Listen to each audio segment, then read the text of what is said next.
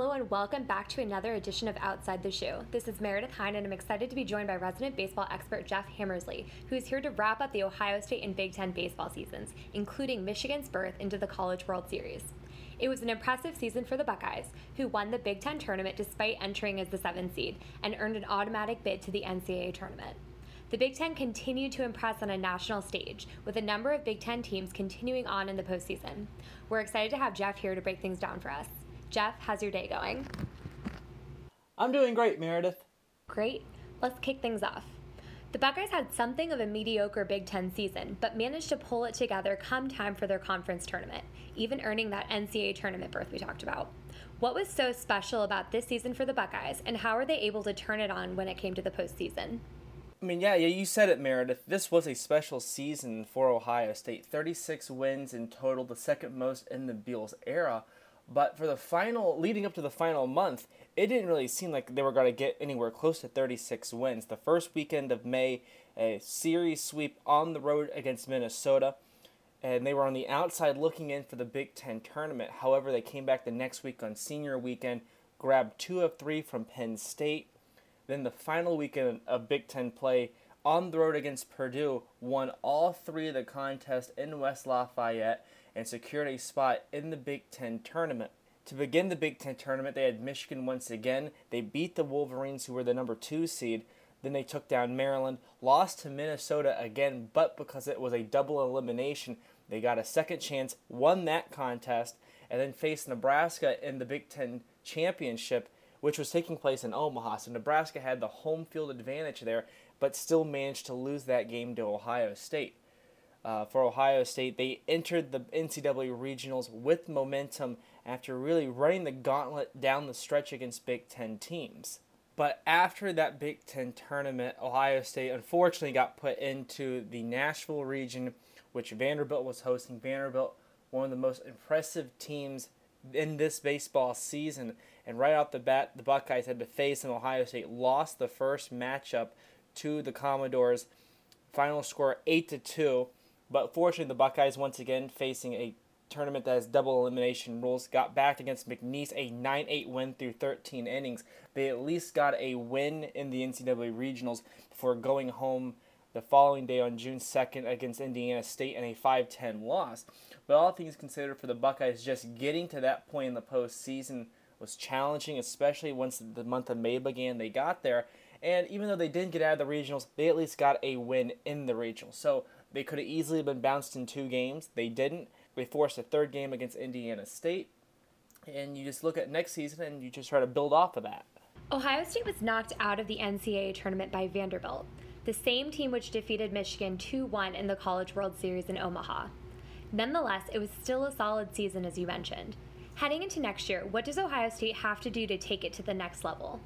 Oh, yeah, I think that's a really good question moving forward, Meredith, especially with the state of Ohio State baseball, a team that has proven that they can make a run and get into the NCAA regionals behind solid pitching and hitting.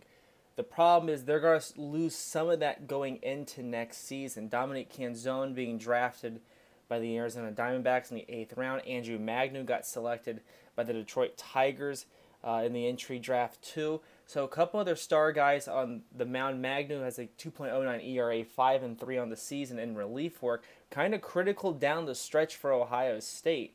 Canzone, the leading hitter for Ohio State this season, batting .345, drove in 43 runs, had 16 home runs. Those are just the 2 guys who got drafted. Brady Cherry is a senior. He was taking part in senior day festivities, so his time in Ohio State is done. He's also one of the top home run hitters, 16, just as many as Canzone to lead the squad. So when you lose that kind of offense, Ohio State has to build off of that somehow. I think with what they've shown and with how this team can pull it together down the stretch, I have no doubt that next season someone's going to step up. I think you look at guys like Connor Pohl, Dylan Dingler, who are the 3rd and 4th kind of hitters on Ohio State. When you look at the comprehensive batting averages, Dingler was .291, Pohl was .264, Marcus Ernst was .257, Matt Carpenter .257 also, Brent Todas .256. Those kind of guys that you expect at some point are going to step up. and really kind of push Ohio State forward a little bit more. But at the same time, I think you look at someone like Zach DeZenzo, who was a freshman All-America, Seth Lonsway, who was freshman All-American, with just the way he was pitching on the mound, was the second best pitcher for Ohio State. This is where your stars of tomorrow begin. I think a solid freshman start, 2 or 3 years' time, these guys are going to be the leaders of the squad. And just looking at what the all Big Ten selections were last year for Ohio State, Canzone, Cherry, Dingler, and Lonsway, you start looking at the pieces there and you realize who keeps showing up on all these different All-American or kind of recognition lists by the season's end. And there's a bunch of Buckeyes with accolades. But once again, like guys like Canzone, Magno, All-Americans won't be coming back next season. DeZenzo and Lonsway, freshman All-American. I think these are the kind of people you look at, the kind of teammates you look at if you're a Buckeye, that who is going to be the rock for this team when things get tough. And there's got to be tough parts of the season next season, just like it was this year. I think for Ohio State, navigating those rough seas leading into postseason play, that's got to be the true test. And so far this season, they've showed that they can do it. Beals has shown his ability to take Ohio State to win tournaments. 2 Big Ten titles in the last 4 seasons, 3 NCAA regional berths, making it in 2016 and 2018. Between coaching and the players that Ohio State has already on the team, I think there's something there to make another decent run. I mean, guys will step up, and especially for recruiting, have an Ohio State team that can make it to the Big Ten tournament, can win a Big Ten tournament, can get into the NCAA regionals and win a game. That will go a long way recruiting for the Buckeyes, especially when we look at the 2020-2021 seasons, when I think for Ohio State, building on the future, to get there you have to have a decent pass. And for Ohio State, the last 3 or 4 seasons, very good from their perspective, winning the Big Ten titles. I think for the Buckeyes, the future looks bright. Next season also looks bright too. This was the first time a Big Ten team has made the College World Series since 1967, when the Buckeyes earned their bid just 1 season after winning it all in the College World Series. In all, 5 teams from the Big Ten made the tournament this season. What does it mean to the conference to have a team able to compete on a national scale, especially in what's seen as a warm weather sport? I think it means a lot for the Big Ten to be able to get 5 teams into the baseball championship and also getting Michigan down to the College World Series. However, I think there is still a lot of ground that has to be made up. Ohio State was able to win a game in their region, in the Vanderbilt region. Indiana was able to do the same in the Louisville region before they went home by the hands of the Louisville Cardinals. But when you look at the other teams, Illinois in the Oxford region, that was Ole Miss was hosting, they lost to Clemson in the first matchup. Then the elimination bracket lost to the 4 seed Jacksonville State 7-5.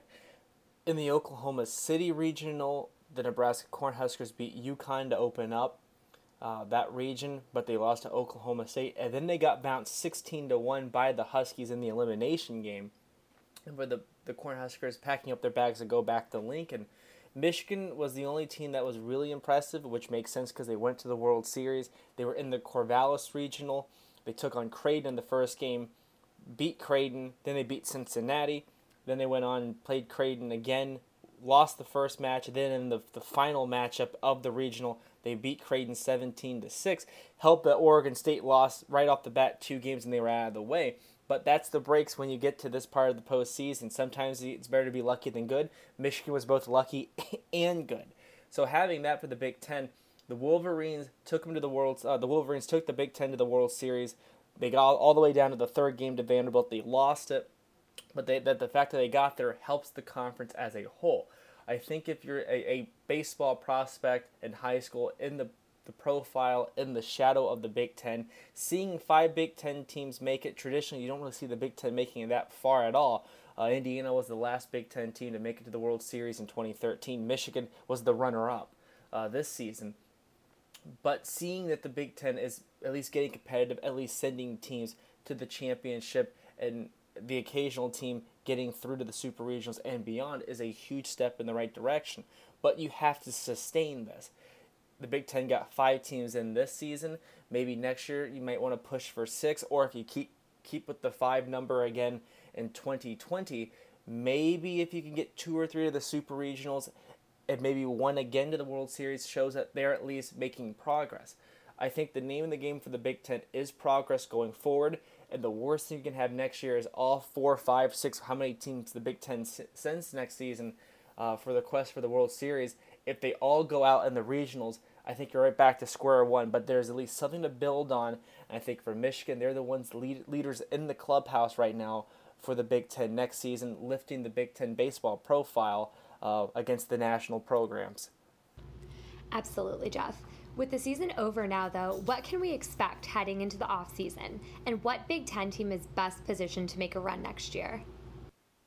I think heading into the offseason, expect a lot of the teams to look at what Michigan did, try to figure out what the Wolverines were able to do to be one of the top teams in the Big Ten. Michigan was the number 2 team, and even though they didn't get to the Big Ten Tournament Championship, they at least made a decent run.